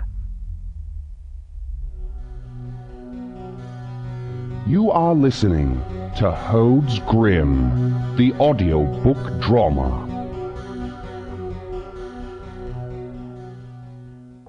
Chapter 2, Vacancies. 2 days after Chad sent him to grab a toolbox and some pipe wrap, Danny Rothman was reported missing by Nina. She had been just as frantic the day before, and on the phone often with Chad. On day 5, as Chad sat in Sutton Valley's humble police station with his friend, Officer Paul Kemp, he reflected on the graveness in Danny's voice when he said, "Maybe I won't take her to the Firestone." Chad took that to mean that Danny would follow his advice and not break his wallet for frills that wouldn't matter to Nina anyway. Now, he wondered if Danny meant he wasn't going to take her to Firestone because he wasn't going to stay in the area, much less pop the big question. Chad scanned the cramped conference room that doubled as an interrogation room and fidgeted with his cigarettes. I know I told you he talked about jumping town now and then, but... You expressed that to more than a few people. From what I understand, it would be the first time he packed up and left. Suspicious, though, that he only took the shirt off his back. Generally, people don't do that. If he wanted to leave, he had his chance that morning when the bus left. Why not the car? Other than a suspended license? It's Nina's car. You said he was late that morning. Is it possible it's because he was waiting for that bus? Or in the least considering taking it, but then changed his mind? If he lied when he said he overslept, anything's possible, I reckon. Why'd you ask that? Paul scratched at his mustache. If the thought was already in his head afterwards, he might have had regret that he faltered, and then he would have found the resolve. To what? Walk off in the woods? Walk away from everything? Just like that?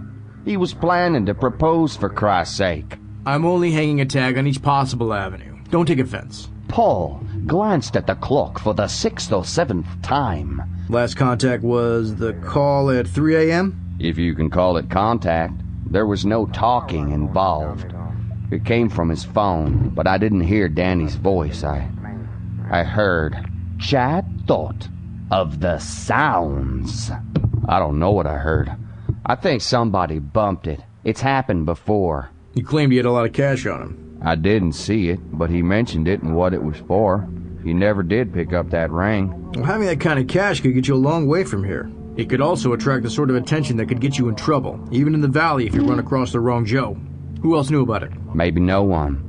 I know Nina didn't. Could anyone have tailed you on the first service call on Saybrook? I didn't get that sense, no. Someone could have seen Rothman come out alone, took the opportunity to jump him while he was at the back of your Jeep. Chad shook his head. No footprints. Pardon? In the snow. Only tracks were mine and his. The fresh set of his went off in the woods. He wasn't running when he left them. They were close together. Drag marks, too. Chad remembered how Danny seemed to have a cold and said it was his sinuses. He imagined Danny shambling away from the Jeep in a daze, ill and disoriented, and collapsing somewhere where his body would be found after the snow melted. Damn me for not following those tracks while they were still there. Paul seemed surprised by his observations and added to his notes. So he entered the woods alone, of his own volition. I don't know what else that would suggest. It don't suggest why he would. Is it 'cause he decided to hike into town and grab a cab out of town? Or is it 'cause he was out of it or distracted by something? We're talking to the cab companies as well as other friends in town who he might have gone to get a lift. We can't outrule him hitchhiking either. If he left. If. We can't rule out foul play either. Sounds fishy to me. I wouldn't be surprised if he turns up in a week or two. A month, maybe even days. In cases like this, they almost always do. He could have got cold feet. Chad hoped that Paul wasn't going to sit on his hands. What's being done? Sheriff's office is putting out a bulletin. The woods will get a walkthrough, but they'll be on the lookout for him county-wide. If he turns up in his hometown in Ohio, we'll know too. Police there have been alerted. It was more than Chad expected, and he was glad. I guess we have to presume the worst until the evidence to substantiate otherwise. In the meantime, let us know if you hear from Danny again. 2 weeks passed, and no one had. Life went on. So did work. The Boggs crew had been undermanned before Danny vanished, and Chad had to work twice as hard without a partner. Stuart Sheldon had left it up to him to find a replacement, but Chad chewed on it for too long, and his workload backed up. He had pinned hopes on Danny resurfacing, not because it would make things easier, but because it didn't feel right, offering out his job. Firing him was what it amounted to. It seemed like a piss-poor thing to do without knowing what happened. Danny could have been dead for all he knew, and the thought had reared its ugly head more than once. That had been his sticking point, not who to call. He had someone in mind. His old friend, Pangsy. Having done construction work, freelance plumbing, and being an experienced electrician, Pangsy had know-how to bring on the job, unlike some of the dunderheads that Stuart hired in the past.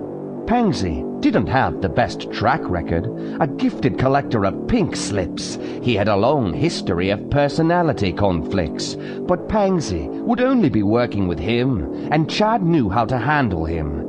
He doubted there would be any problems, so long as he warned the others ahead of time not to call him Paget, and then emphasized that he was not kidding about the trouble that it would invite, so no one got any joker ideas. There was a chance that Pangsy would decline, of course, if not because he was working somewhere else, then maybe for the same reason he never dropped by the house anymore. But the last Chad knew, Pangsy was down on his luck. He suspected that hadn't changed when he called and got a message that the line was disconnected. After work, Chad drove to Pangsy's place. As he parked on the potholed street, he saw Pangsy's rusted white sedan in the driveway and a yellow paper on the screen door of his apartment. Chad slogged through the unshoveled walkway and went up the porch steps, noting the jumble of boxes that were powdered with snow and had been hidden by the overgrown hedges. He peered at the yellow paper, tucked between the screen and the metal trim. It was a disconnection notice from the cable company. The buzzer noise the doorbell made sounded sick, and he knocked instead. White noise brayed. Footfalls followed. The inner door jerked in, and Pangsy stuck his face in the opening. His scalp sparse with hair, face grown out with stubble, lips in a snarl, pores standing out under his eyes that seemed no less wild when they met Chad's. Pangsy didn't seem in the mood for company. "Hey, bud." Chad recognized that look on Pangsy's face as the one he got when he drank and went into paranoid mode. The smells escaping the door that Chad picked up were of dirty laundry, stale smoke, coffee, and bacon, but not of alcohol. "I tried to call. Is this a bad time?" Pangsy's eyes shifted from side to side. "No, it's good." Chad wondered even more when Pangsy swung the door fully open and he saw the wooden bat in his hand. "Huh. Okay, I'm glad I wasn't the wrong person." "You should be. Come on in and close the door behind you." Chad did, and followed him into the living room, where knives and daggers adorned the walls, and a TV displayed a snowy image, the 6 o'clock news behind a static blizzard. Well, here I was going to leave the door open so you could heat up the outside. I am sick of winter. I'm sick about every damn thing in this world. Clad in sweatshorts and a raggedy tank-style t-shirt that sagged under red chest hairs, Pangsy tossed the bat on the couch, where he had been sleeping from the look of it. Chad scanned the messy room that was dotted with ashtrays, flung laundry, and wrappers. His gaze settled on the dead beta, floating at the surface in Pangsy's fish tank. "What brings you by?" "I thought I'd see how you were doing, for one." Pangsy made a sweeping gesture. "You came and you saw." "I meant how you were holding up." "Holding up?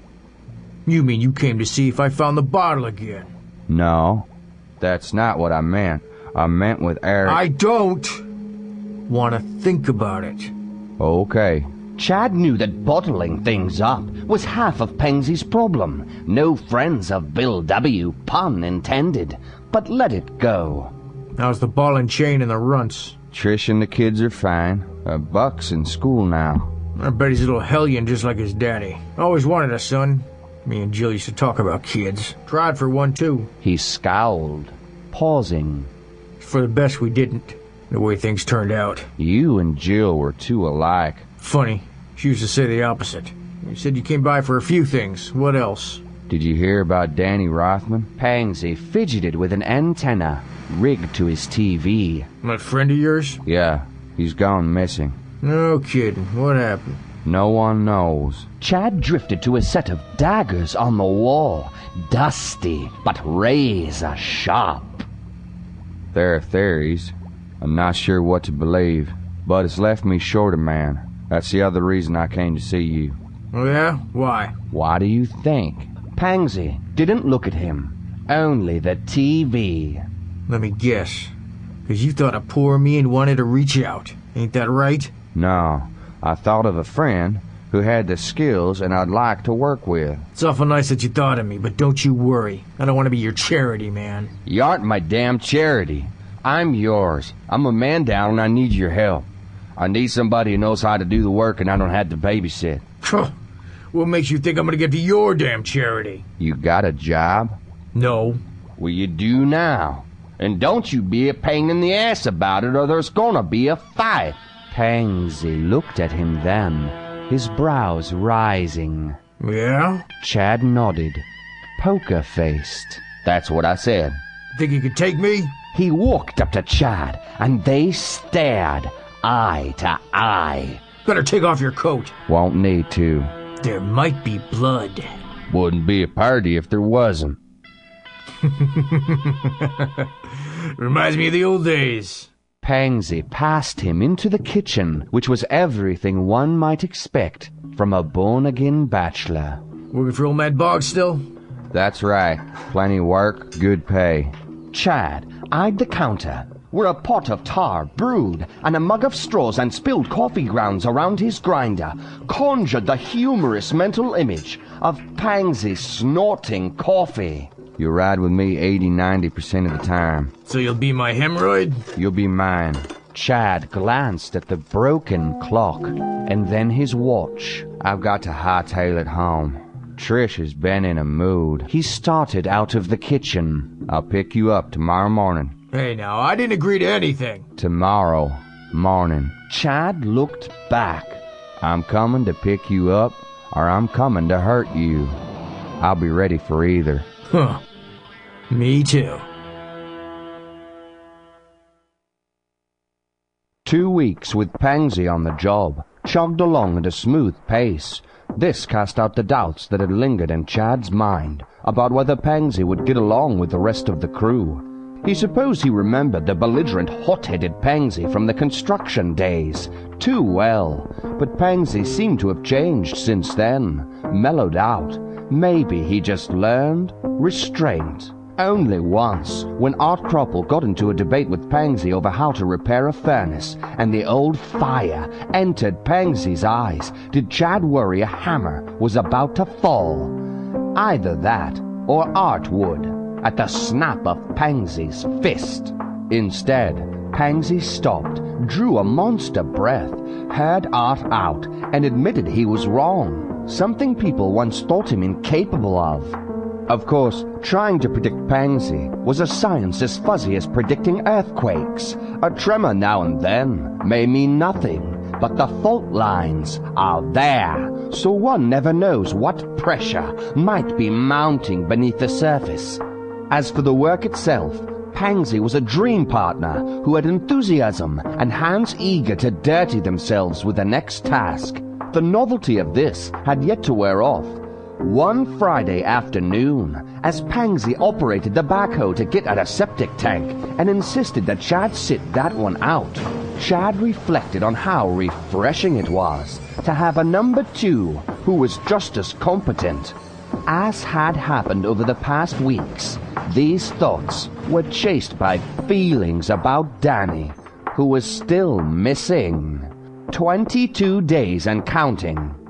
He had kept contact with Nina by phone, lending a shoulder and opening himself up to daddy looks from his wife Trish, who was notoriously paranoid and probably had suspicions based on the sad reality that they hadn't done the wild thing in a coon's age.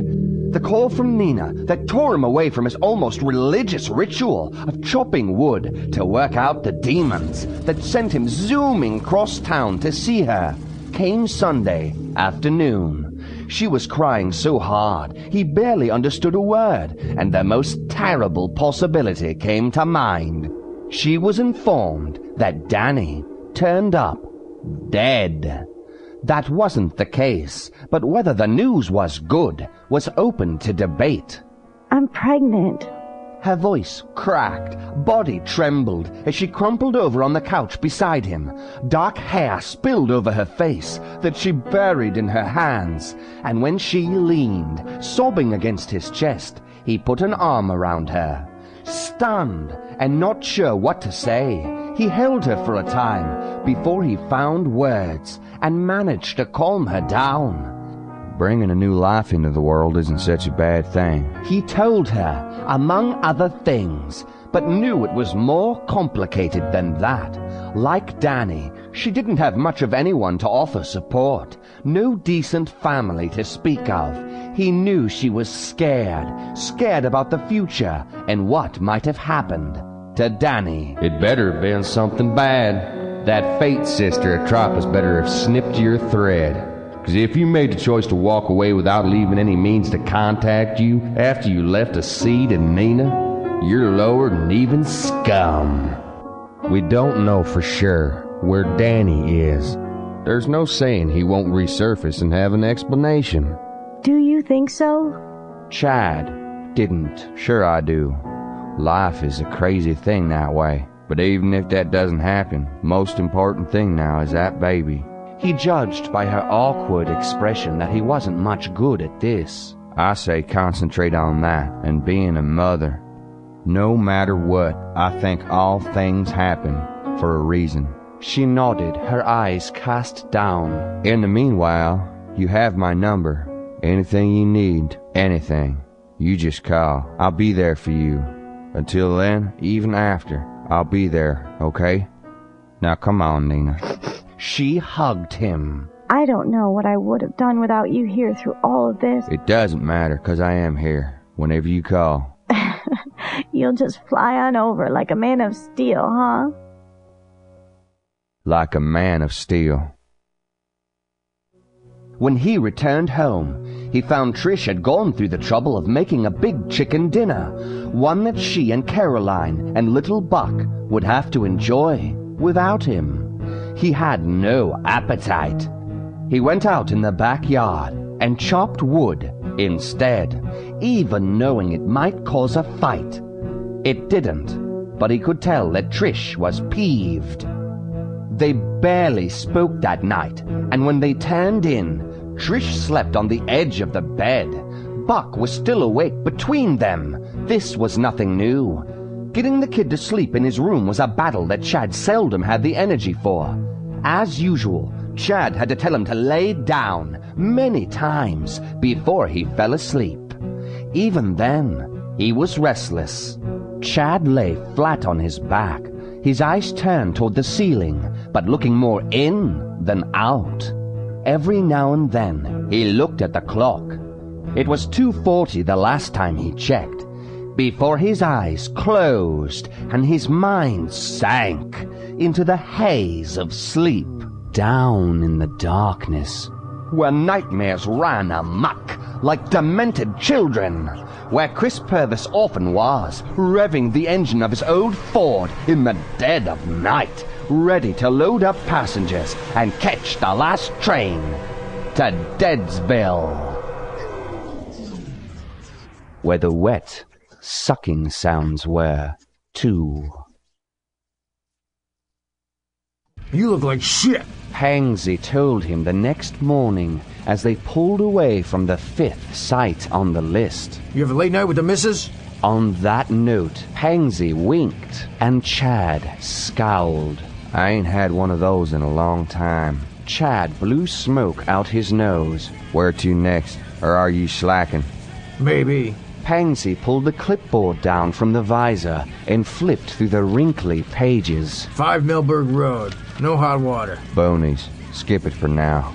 What's next? Something close. Stewart marked this one PR. What's that? Priority. Next time you see that, give it to me first thing. What is it? Tenant complained about a junk freezer at 32 Saybrook. Miss Arnell, remove... Pansy stopped reading. What's the matter? It's odd is all. Chad blinked and narrowed his eyes. It must be a goof. I don't know how, but it's gotta be. His mind conjured up the image of the rusty icebox that had been rotting for 40 or 50 years on the old 34 Saybrook plot. He remembered how it made him uneasy, perhaps because he once removed another just like it. And he remembered how surprised he was that it stayed together when they loaded it on a truck and took it to the junkyard. Me and Danny removed that thing about 6 months back. Chad dug out his phone and selected the number of Stuart Sheldon, who picked up on the first ring. Hello? Hey, Stu, you put something on the list done a long time ago. The old freezer on Saybrook. The what? Chad pulled over, snatched the clipboard out of Pansy's hand, and read Stu the entry. Why is it back on the list, and why did you mark it priority? I came across it in my notes from last week. Miss Arnell called last Monday about it. Well, why didn't it make the list then? You could have sent Art. He's been there at least 3 times since to plow. Somehow, I forgot about it. Stu said, and it wasn't like him. Slipped my mind again, apparently, because I didn't know what you were on about at first. Chad was only marginally aware that it had slipped his mind too, as he had been unable to remember until now what it was about that clearing that made him uneasy. It was that freezer. It was removed. Ask Art. He helped load it. She insisted it was still there. In her mind, maybe, but not on the property. Was there anything else out there? Maybe you missed. There wasn't nothing else there. I'm headed there now. Bye. He pitched the clipboard on Pansy's lap and swung back onto the road. God damn it, for Christ's sake. Why go there if it's removed? So I can ask Abby. Stu could have it wrong, and she called 'cause her icebox is acting up or something along those lines. When he turned onto the cul-de-sac and drove over Betty Morgan's latest offerings to the deer and skunks, Pansy asked about the food scraps, and Chad gave his stock answer. Lost marbles. He parked in front of Abby's. Thinking of the day that Danny vanished, he frowned, and they got out. The snow was powdery and blowing around. The wind razor cold and whistling through something up toward the house, probably around the gutters, which were slated to be replaced that spring. Where is it? Pansy asked. Chad gestured to the clearing, where he scanned and saw only the snow and skeletal trees. It was right there. He turned away. Like I said, me and Danny. You mean that? Chad looked back over his shoulder at Pansy, who pointed off to the rusty freezer that Chad had seen before, but had not seen a moment ago. How the hell? It doesn't look like you took it away. We took something away, I'll tell you that. Chad wouldn't admit to himself that the freezer there now looked just like the one he removed, down to the rust patterns. It couldn't be. That was that. There's nothing there when we left. There hasn't been anything here since. This is recent. Somebody must have left it off here instead of disposing of it properly. Why here? How the hell should I know? At least we know it wasn't only in the latest... Pansy started, and his voice fell away. Chad eyed him. What? You look like a ghost, Steph. It's nothing. Pansy gave his head a few hard shakes. Thought I saw something that wasn't there. Like what? Pansy craned his head to the side, tilting it, and sniffed. You smell something? He checked and found that he did not. Can't be the food in the driveway. Pansy drifted behind Chad. It's frozen. I don't smell a thing. Chad stared at the freezer, now wondering if someone brought it back from the junkyard as some kind of joke. Pansy had walked off, and Chad didn't know it until he heard him holler at some distance. He went around the Jeep and up the walkway toward the steps, where he saw brown paper bags. Pansy pointed to a window. Think she would have called about that. Cracks spiderwebbed around a jagged hole in the glass that the wind shrilled through. Looks to be from the inside out. Chad crouched over the bags that snow had gotten into and looked inside them. A carton of milk, tea boxes, frozen lunch meat in baggies, a loaf of bread, and other provisions. It could only be the groceries that Abby had delivered during the week. Oh, no. This has been here for a bit. Ugh, smell again. This time, Chad caught a whiff, and his stomach lurched. He could only think of rancid Parmesan cheese. Garbage? I think I know. Pansy went to the window, cupping his hand over his eyes, trying to see in. How often do people visit this lady? Kids come to visit now and then, I guess. I don't remember exactly. Chad rang the doorbell and knocked. Miss Arnell! Miss Arnell! She ain't gonna answer. Pansy tried the locked door. With the damage to the window, I bet she isn't home. She might have landed in the hospital again. Nah, she's here. Pansy kicked in the door, barging in. Pansy! Ah, Jesus. We'll have to fix that. The bad smell drifted over him, this time in a strong dose of what could have been bad Parmesan cheese, in rotten vinegar, and his face writhed in a gagging grimace. That's when he knew what it was, too. Oh.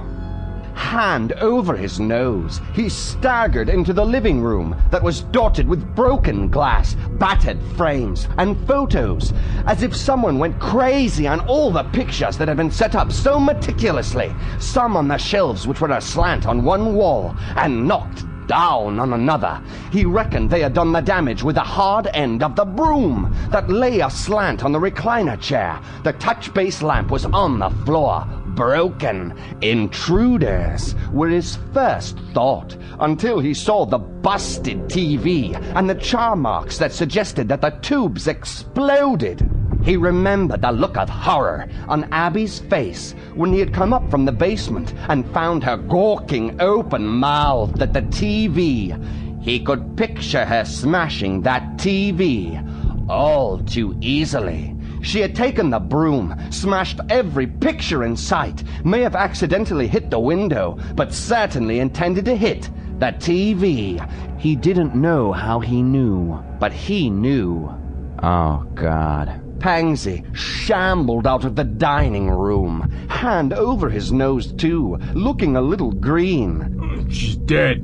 Oh, bodies don't smell like that alive. Chad pulled out his phone. How long you think, weeks? Could be less than a week. Chad knew she had to have been there for some time to smell that ripe. Pansy choked back a gag and hurried out the door to escape the stink. Chad didn't want to look around the corner into the dining room, knowing he would see nothing pretty, but did. Oh, Jesus. He glimpsed Abby face down on the carpet in her robe, her wig nearby like a strange dead animal. Things a-crawl on her head. Ugh. Oh, God. Chad looked away quickly, shuffled outside, and tossed his cookies in the snow. I'll make the call. Pansy snatched his cell phone out of his pocket, and Chad couldn't have cared less. He was trying to stop gagging. Jesus Christ. It's gonna take. He felt another round of gags coming. Oh, God. It's gonna take a lot to get that smell out of there, he said, to no one in particular, while Pansy talked to a 911 dispatcher. We'll have to rip out all the carpets. Yes, he found it was better to think of the carpets. 6 months later, Chad sat in his Jeep and eyed the house where Abby Arnell had lived.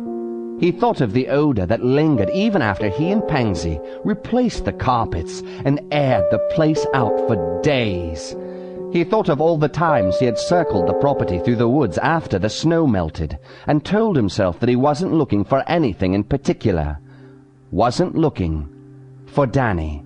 He thought of Nina, who had been showing for some time, and he thought of cigarettes.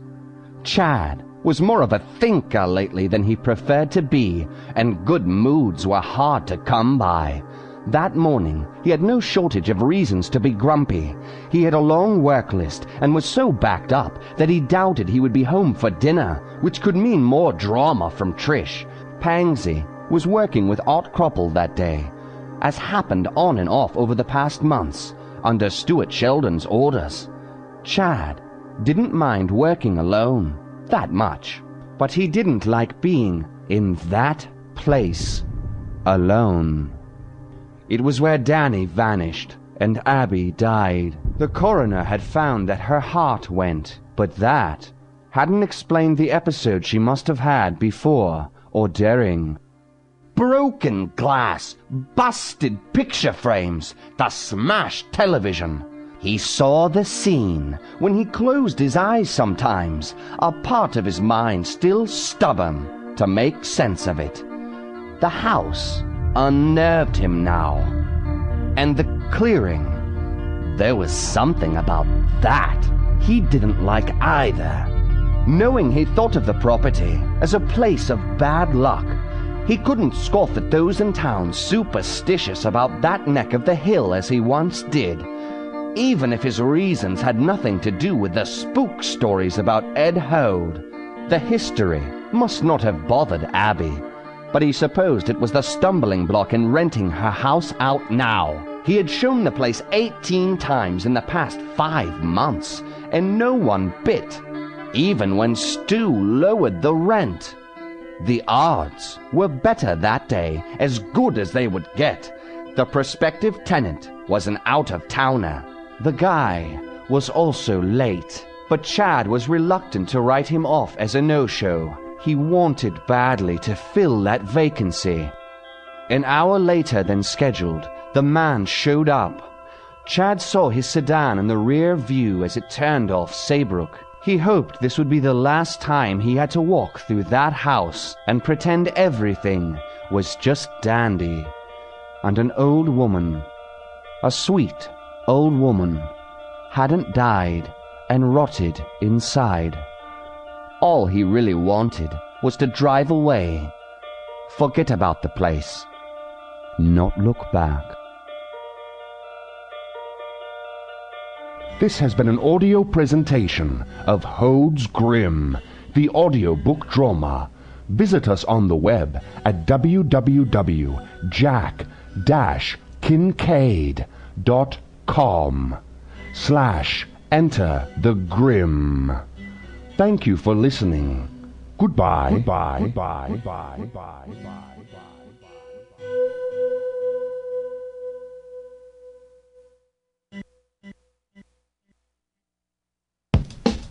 Safe sex is more than just avoiding STDs and pregnancy. No matter what you're into, be sure you and those around you feel safe, comfortable, and are having a good time. This public service announcement is brought to you by your friends at Mutiny Radio.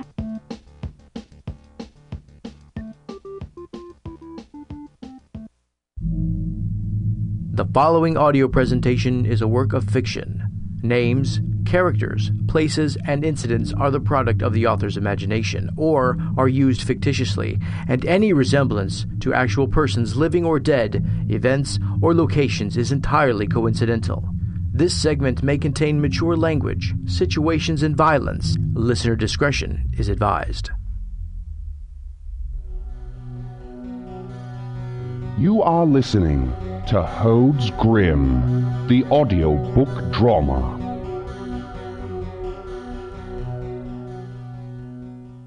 Chapter 3. The Grieving Mr. Dudley. The road to hell is paved with good intentions. Follow your heart, and it just might take you there. Some learn this the hard way. Some men, like William Dudley, never do. His heart told him that the house was perfect for the two of them. It would only be temporary until he gained better knowledge of the area and found a home to buy. But he could imagine living there for a year, maybe longer, there at 32 Saybrook, where the rent was friendly to a teacher's salary, where the undisturbed sounds of nature promised peaceful nights, and